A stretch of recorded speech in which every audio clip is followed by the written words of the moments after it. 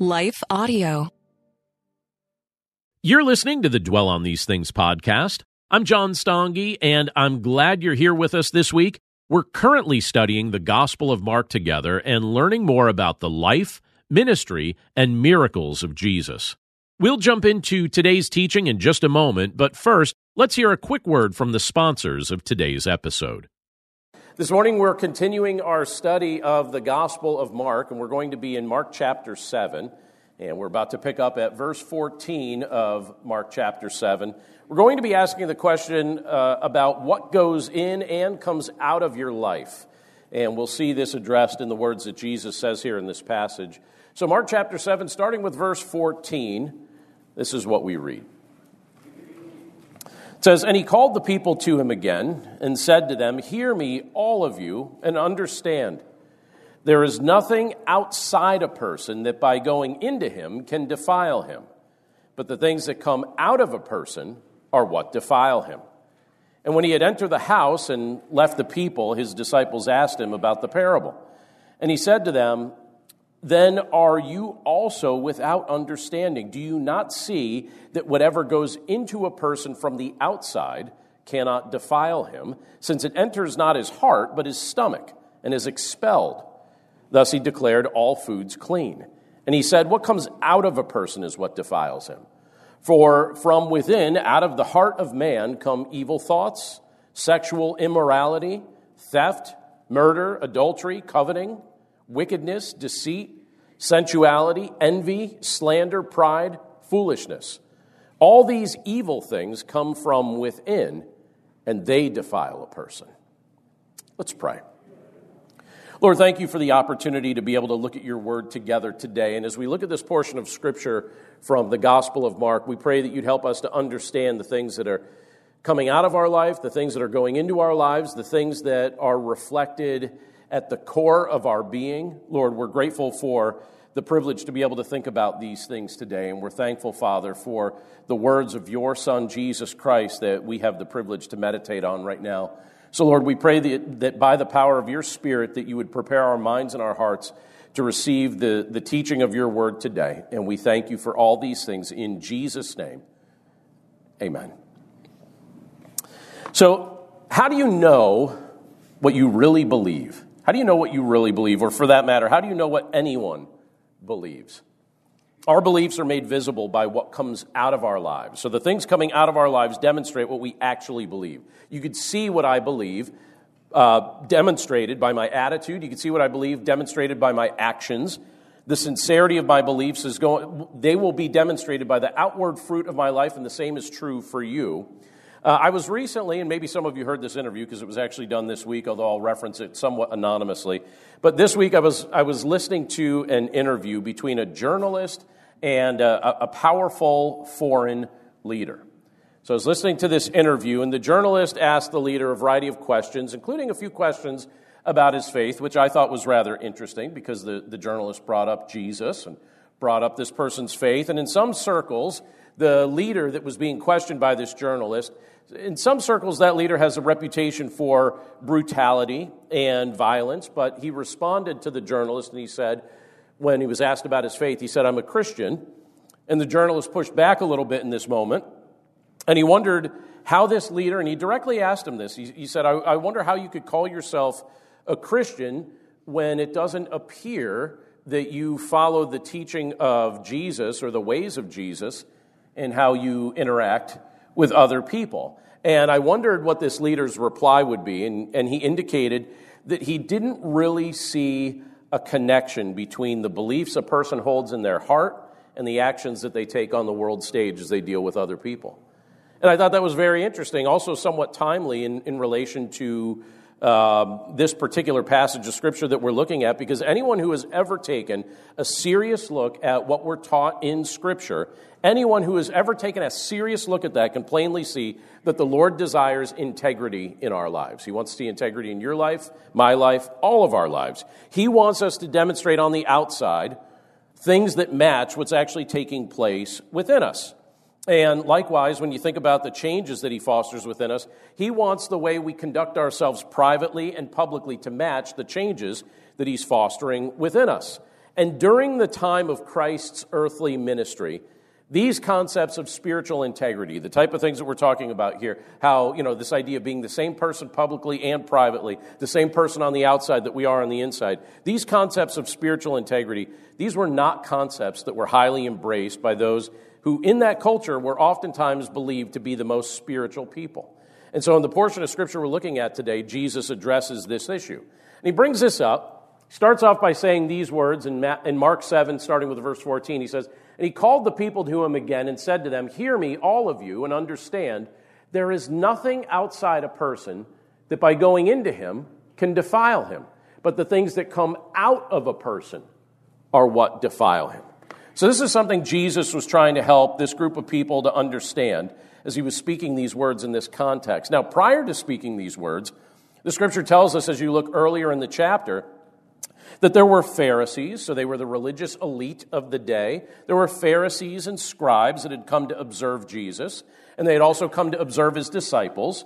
And their goal wasn't there to be there to learn. We looked at this last week, in fact. Their goal was really just to pick apart his ministry. They wanted to find something critical that they could say about what he was doing and who he was. They were also, and it becomes very clear as the Gospels develop this thought, but they were very jealous of the attention that he was getting. So they came with a critical spirit, because instead of people going to them at this point as the authorities on spiritual matters, they noticed that thousands and thousands and thousands of people were traveling from all over to hear Jesus speak, because they viewed him as the authority on these issues, particularly as he was healing the sick, raising the dead, casting demons out of people, speaking with authority. They wanted to hear what he had to say. The crowds did, but the Pharisees and the scribes, they came with a critical spirit.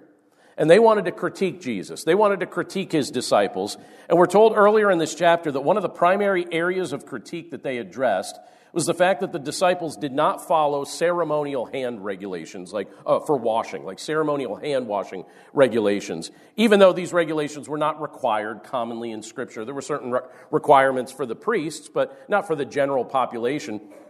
But the Pharisees had these ceremonial hand-washing regulations that they expected everyone to follow, and so many devout Jews in their culture would follow these things. And they looked at the disciples, and they see the disciples doing what they're doing, and they're saying, "You're not following the ceremony for this." And by the way, this wasn't just about something having to deal with sanitation. This was about making external demonstrations of your righteousness.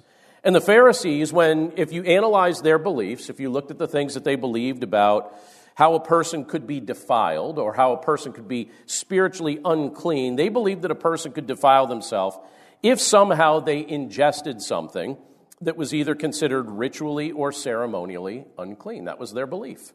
So they're thinking, hey, go through these regulations, go through these ceremonial hand-washing practices. It will potentially prevent you from becoming ceremonially unclean based on what you end up ingesting. And so what they ended up doing was they would take Old Testament regulations regarding foods that were acceptable and foods that were unacceptable. They would take those regulations to a new level here. And they would make all sorts of added levels and added steps about how those teachings were supposed to be applied. And basically their words and their actions demonstrated that they actually cared much more about the ceremonial defilement of the body, more so than they were concerned with the spiritual defilement of the heart. They cared about the outward signs of different things more so than they cared about what was going on in a person and what a person's relationship with the Lord actually demonstrated. And so when Jesus addressed this issue, I get the impression that his words surprised the crowd. Jesus was saying things that were different from what their religious leaders were teaching. And so I think what he said surprised the crowd, and this crowd's listening to him, they're thinking, wow, this is different. This is not what the leaders typically teach us. But also you get the impression when you look at this chapter that his words surprised the disciples as well, because when they're in a private place, you have the disciples saying, hey, could you elaborate on that a little bit further? Because that's different even for us. You've got the benefit of the doubt from us, Jesus, but maybe you explain that a little bit, because this isn't what we're typically taught. And when you look at the disciples and Jesus as they come into a private place, Jesus explains this a bit further. When you look at verse 17, it says, and when he had entered the house and left the people, so there's now a more closed private location, his disciples asked him about the parable, and he said to them, then are you also without understanding? Do you not see that whatever goes into a person from the outside cannot defile him, since it enters not his heart, but his stomach, and is expelled. So, and by the way, it also says right after that, thus he declared all foods unclean, or thus he declared all foods clean, after he said these words here. And basically, if you look back, I don't know how much time you spend looking back at the Old Testament scriptures. If you ever take time working through the books of the law, typically, so we're right now at the start of a new year, and right now we're at a point in time of the new year that people that begin Bible reading plans tend to drop off. People will read Genesis, then they'll get into Exodus, and by the time they get to Leviticus, they tend to drop off.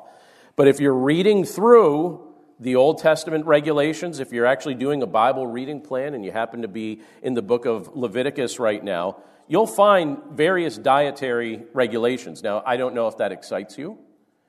Maybe some of you, it does. I don't know if that would be something that you'd be like, maybe I'd just skip over this.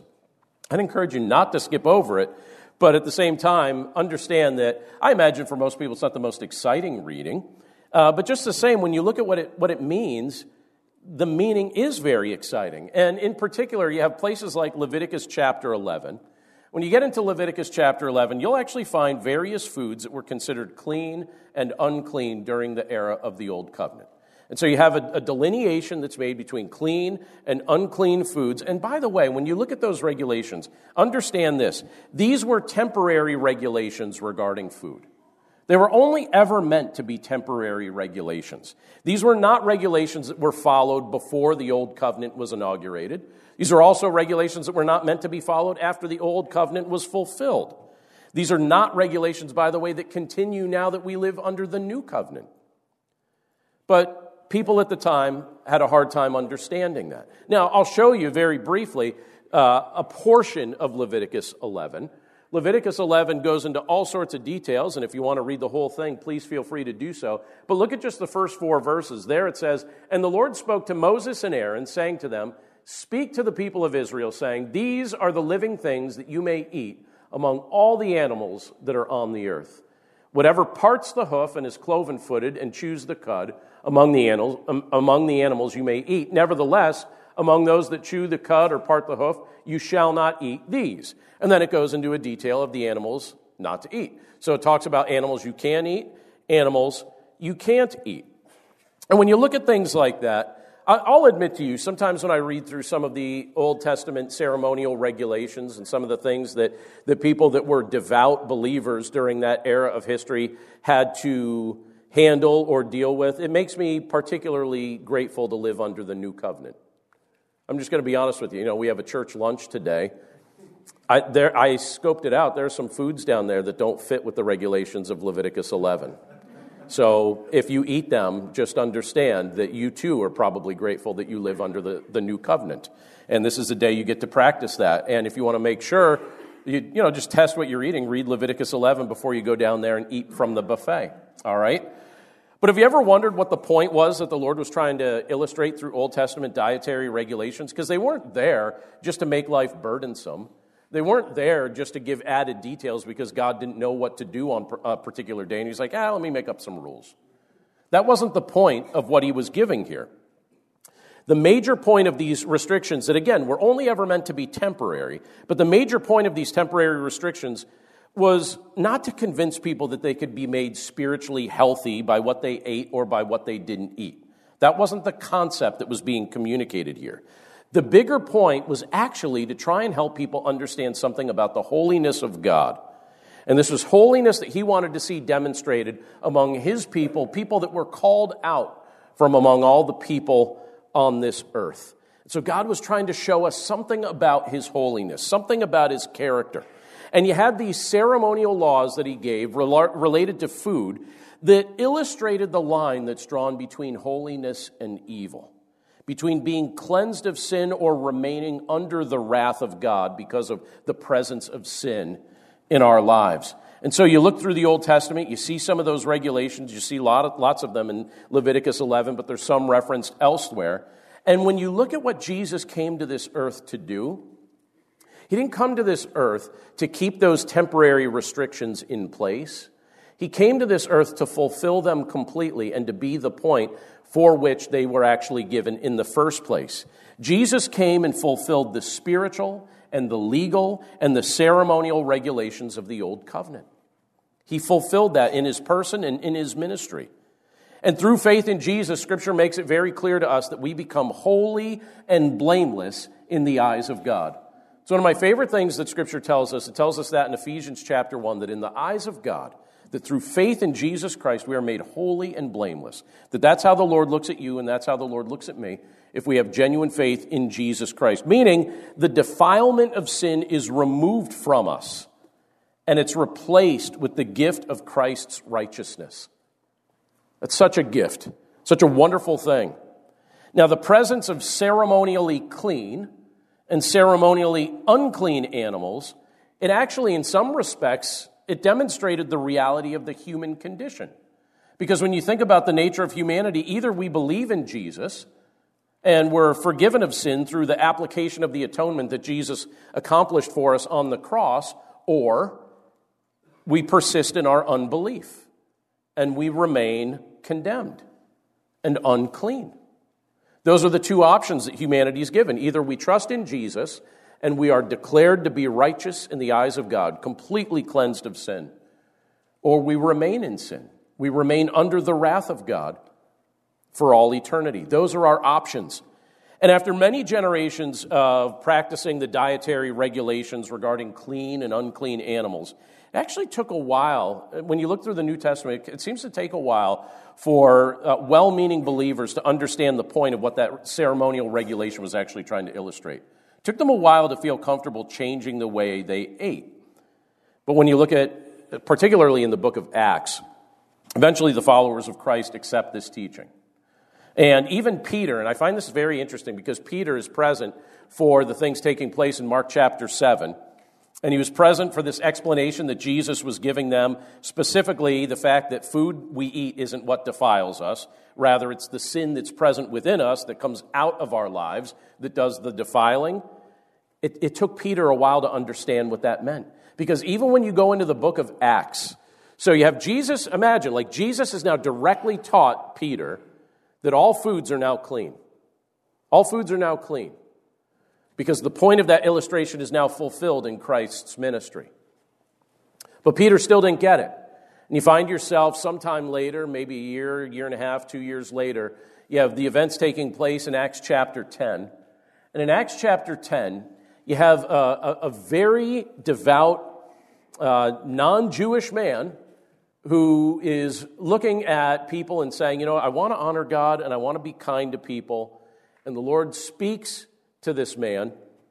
And in Acts chapter 10, it tells us a little something about what took place as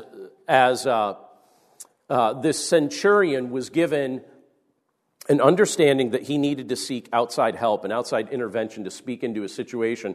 But in Acts chapter 10, starting with verse 9, it says, "The next day as they were on their journey and approaching the city, Peter went up to the housetop about the 6th hour to pray, and he became hungry and he wanted something to eat. And while they were preparing it, he fell into a trance and saw the heavens opened and something like a great sheet descending, being let down by its four corners upon the earth. In it were all kinds of animals and reptiles and birds of the air. And there came a voice to him, 'Rise, Peter, kill and eat.' But Peter said, 'By no means, Lord, for I have never eaten anything that is common or unclean.' And the voice came to him a second time, 'What God has made clean, do not call common.'" So before I even read from another verse from Acts chapter 10, understand Peter's dilemma. He's thinking, now wait a second, I've grown up keeping these Old Testament dietary regulations. I've avoided the animals, I've avoided the foods that I was told are unclean. And Peter, by the way, is also Mark's main source, giving him this information about the things that had taken place during Christ's ministry and the things Jesus taught and the things that Peter had the opportunity to hear. So multiple times he's hearing these things and he's being exposed to these things, but he's still apparently, even sometime later, because these are events that take place sometime after Christ's resurrection and ascension back to heaven and all those things, and you still have Peter saying, I don't eat unclean foods, even though Jesus has now said, look, it's all clean. It's all clean, you're good, you could eat that stuff. Those are only temporary regulations. Peter's still having this dilemma because in this vision he's being told, Peter, rise up, kill and eat. All kinds of animals, reptiles, birds of the air, things that fell into the categories of don't eat this stuff according to the Old Testament. But now he's being told, eat it. Eat it. Enjoy. And he says, I've never eaten this stuff. Like, I would never eat this stuff. And multiple times he's told this, and the voice comes to him a second time saying, what God has made clean, do not call common. So what was Peter supposed to learn from this? So he was, basically what the Lord was doing was he was setting Peter up to understand, listen, I know that you think that the gospel is only supposed to go to your Jewish brethren, but you're going to be sharing the gospel in the home of an unbeliever. Or in the context of a Gentile who has become a believer. Somebody who has lived outside of the fellowship that you would be willing to associate with. Now you're going to be asked to go into his house and actually talk to him and his friends and his family. And so in Acts chapter 10, you have Peter invited into that person's home. And that man, he has a whole bunch of people all around him. And he's like, all right, tell us what you're supposed to tell us from God. And he preaches the message of the gospel and he helps them all to understand. And Peter's like, this is new for me. I used to avoid you guys. I used to avoid the food you ate. I used to avoid you. I didn't want to be considered unclean. I looked at it, I was like, that would defile me to hang out in the home of a Gentile. Why would I ever go into a Gentile's home? I thought I was supposed to avoid you guys.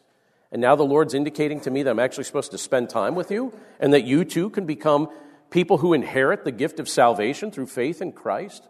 And so Peter was told, and he like these things were made known to him. And then when you get to verse 28 of Acts 10, he said to them, you yourselves know how unlawful it is for a Jew to associate with or to visit anyone of another nation, but God has shown me that I should not call any person common or unclean.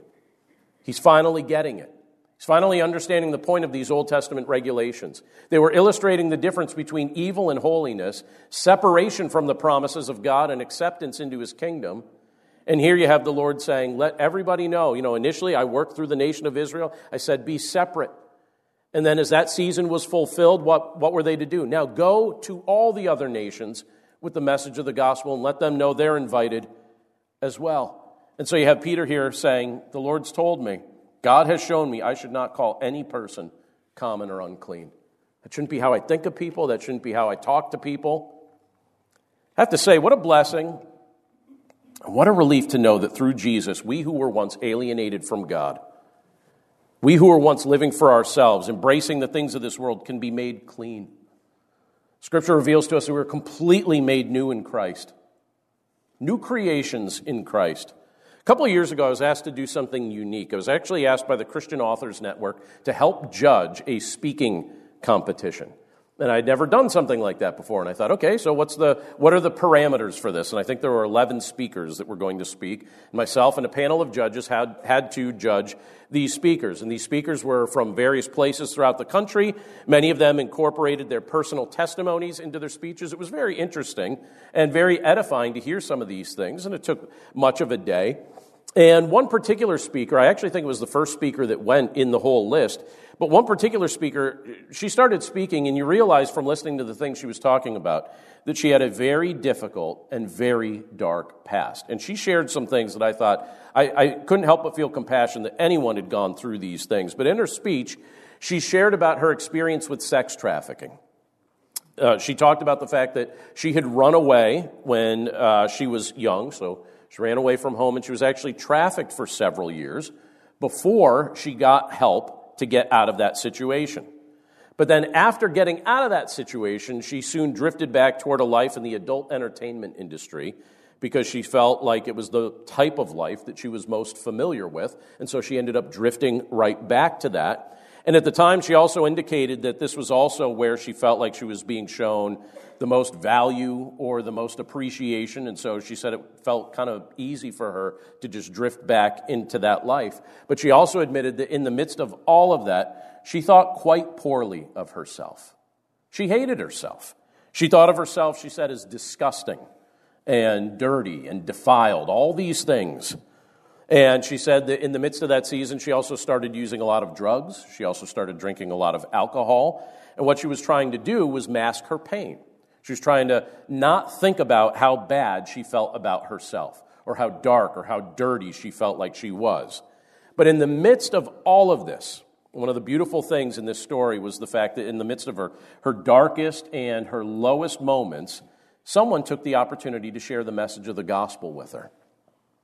And she trusted in Jesus Christ. And one of the greatest comforts, she has said, now she does a lot of, she writes, she does a lot of evangelistic work, all of these things. And she says one of the greatest comforts that she's experienced since coming to know Jesus has been the reassurance of how she is truly seen in his eyes. As she reads the Word of God and she sees that she's described as holy and blameless in the eyes of God, that was a very hard thing for her to believe for a long time. Scripture reveals that through the blood of Jesus that was shed on her behalf, she's been made clean. And over time, this is how she's gradually begun to start to see herself.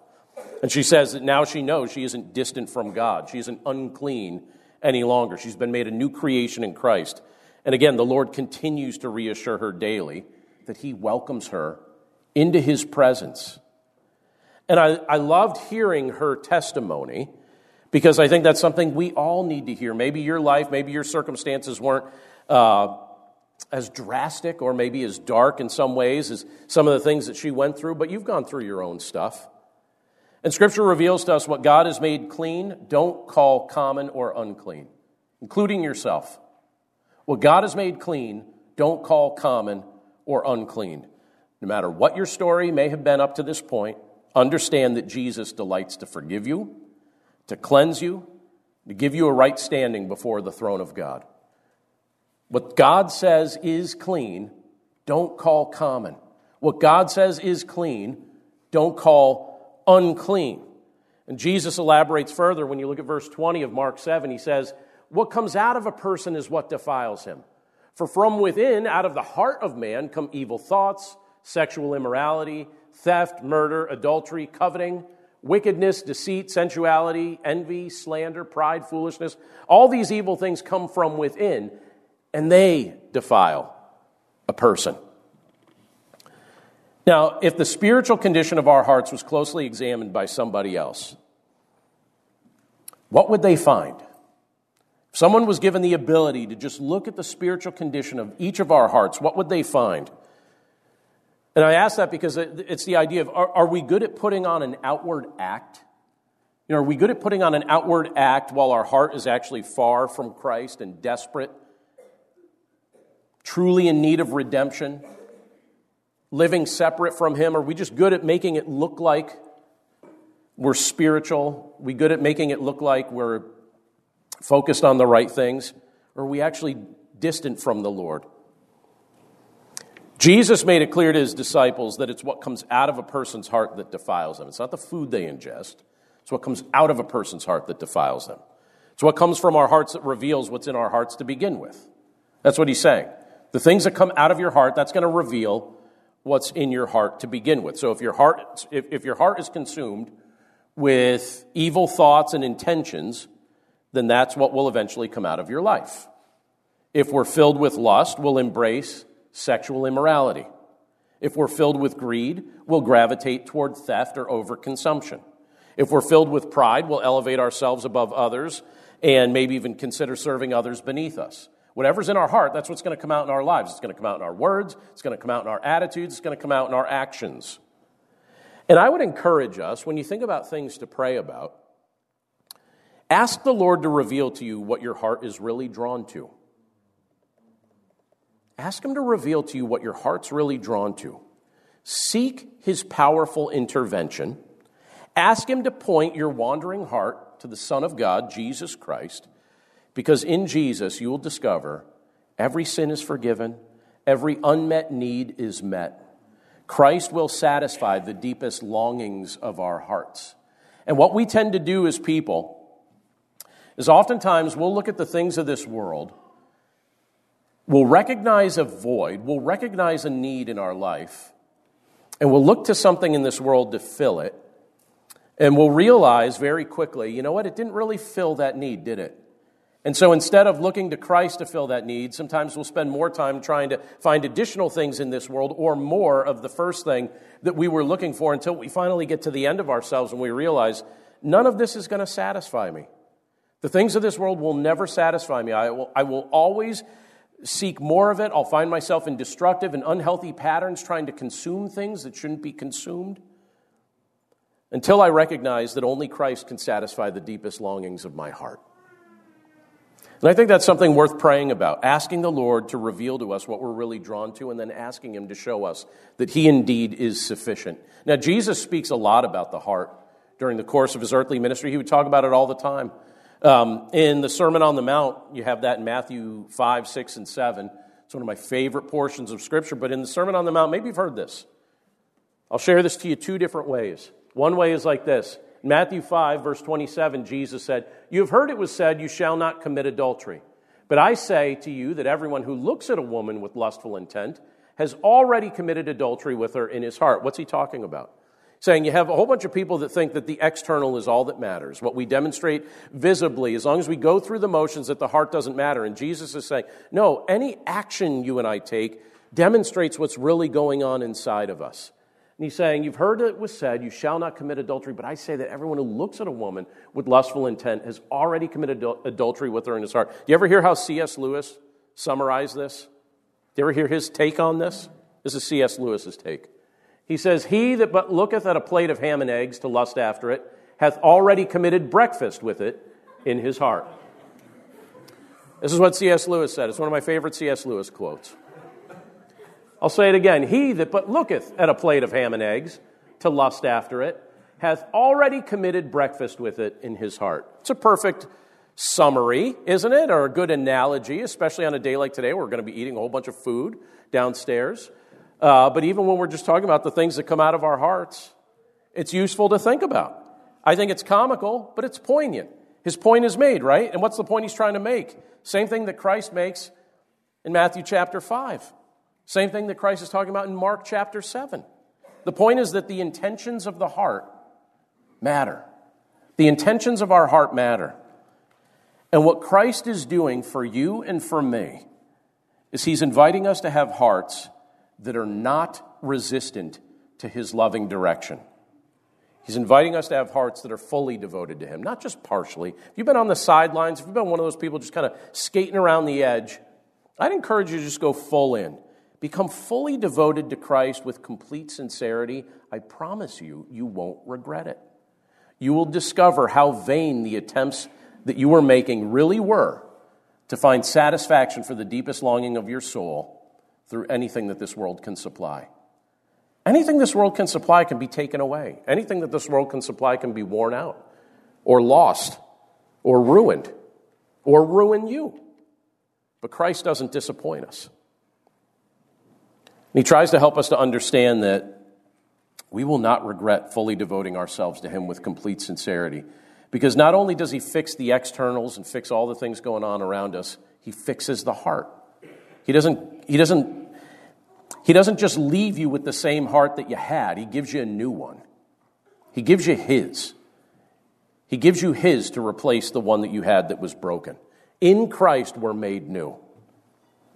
Scripture talks about the fact that our hearts of stone have been softened in Christ. We've been prepared to trust the guidance of our Savior. And so let me just encourage us to do this as we finish up together. Submit your heart without reservation to the Lordship of Christ today. Don't hold anything back. Sometimes for some people this is a process where it takes time to recognize that this is indeed good counsel. For others, they find themselves at a spot where they're like, you know what? I've literally tried everything else I could think of this side of heaven, and I could testify that that didn't work. So now I'm ready to trust Christ. But I'd encourage you to submit your heart without reservation to His Lordship today. And you'll see that the heart that He gives you will be brand new. The perspective that you have will be refreshed. You will see with the eyes of Christ. And you'll go through life not just trying to look good, but you'll have confidence that in the eyes of God, you're seen as holy and blameless and part of His kingdom forever. Let's pray. Lord, thank you so much for all you reveal to us in your word. Lord, we're grateful for the fact that in the midst of all the different things that we deal with this side of heaven, we know that you're present with us. We're grateful for the fact that you love us. We're grateful for the fact that you desire to make us new people, new men, new women, people who see things differently, people who have changed hearts, people who have a life that is completely different from the life that we had apart from you. Lord, at one point we lived under condemnation. At one point we lived in rebellion to you. At one point we were trying to seek the things of this world to satisfy eternal longings. And many of us have scars and sorrows and regrets that we could testify to of just how far it took before we learned the lesson to realize that those things won't work. But Lord, thank you for teaching us the lesson. Lord, we're sorry that we drift. We're sorry that we rebel. You knew that ahead of time. That's not a surprise to you. Nothing we've ever done is a surprise to you. And neither is it a surprise to you that you have given us redemption, that you've given us new life through your Son, Jesus Christ. And neither is it a surprise to you that the work you prepared for us before the foundation of the world is something that's just held right before us, and we're given the opportunity to participate in it. We who once thought of ourselves as defiled and unclean and distant from you, and for good reason we thought that, because that absolutely at one point was true. But it's not true any longer when we're in Christ, when we've come to know you through your Son, Jesus, whom we have faith in. So, Lord, we pray that we would see ourselves exactly as you see us, that we would understand that in your eyes we're rescued and redeemed through your Son, and that the lives that we live would be lives that reflect the fact that we are that new creation you've made us to be. Thank you, Lord, for showing us all sorts of things that are they're interesting to think about when we think about the long narrative of how you've worked throughout the course of human history. They're delightful to think about as we walk with you. Lord, we're just grateful for all of these things, and we're grateful for your presence with us right now. We pray this all in accordance with your will, and we pray this in Jesus' name. Amen. Hey everybody, I'm Dale. And I'm Tamara. And we're hosts of the Kainos Project podcast, where we help you tackle ancient Christian truths in everyday settings. The word Kainos means new, and that's exactly what we want to do on our podcast. Bring something new from what is old in our faith. And on this show, you might hear us explore topics like what the Bible has to say about student loan forgiveness, discuss how the Satanic Temple affects our view of religious liberty in America, or even question why is it that so many people are having rapture anxiety. To learn more about the podcast, go to lifeaudio.com.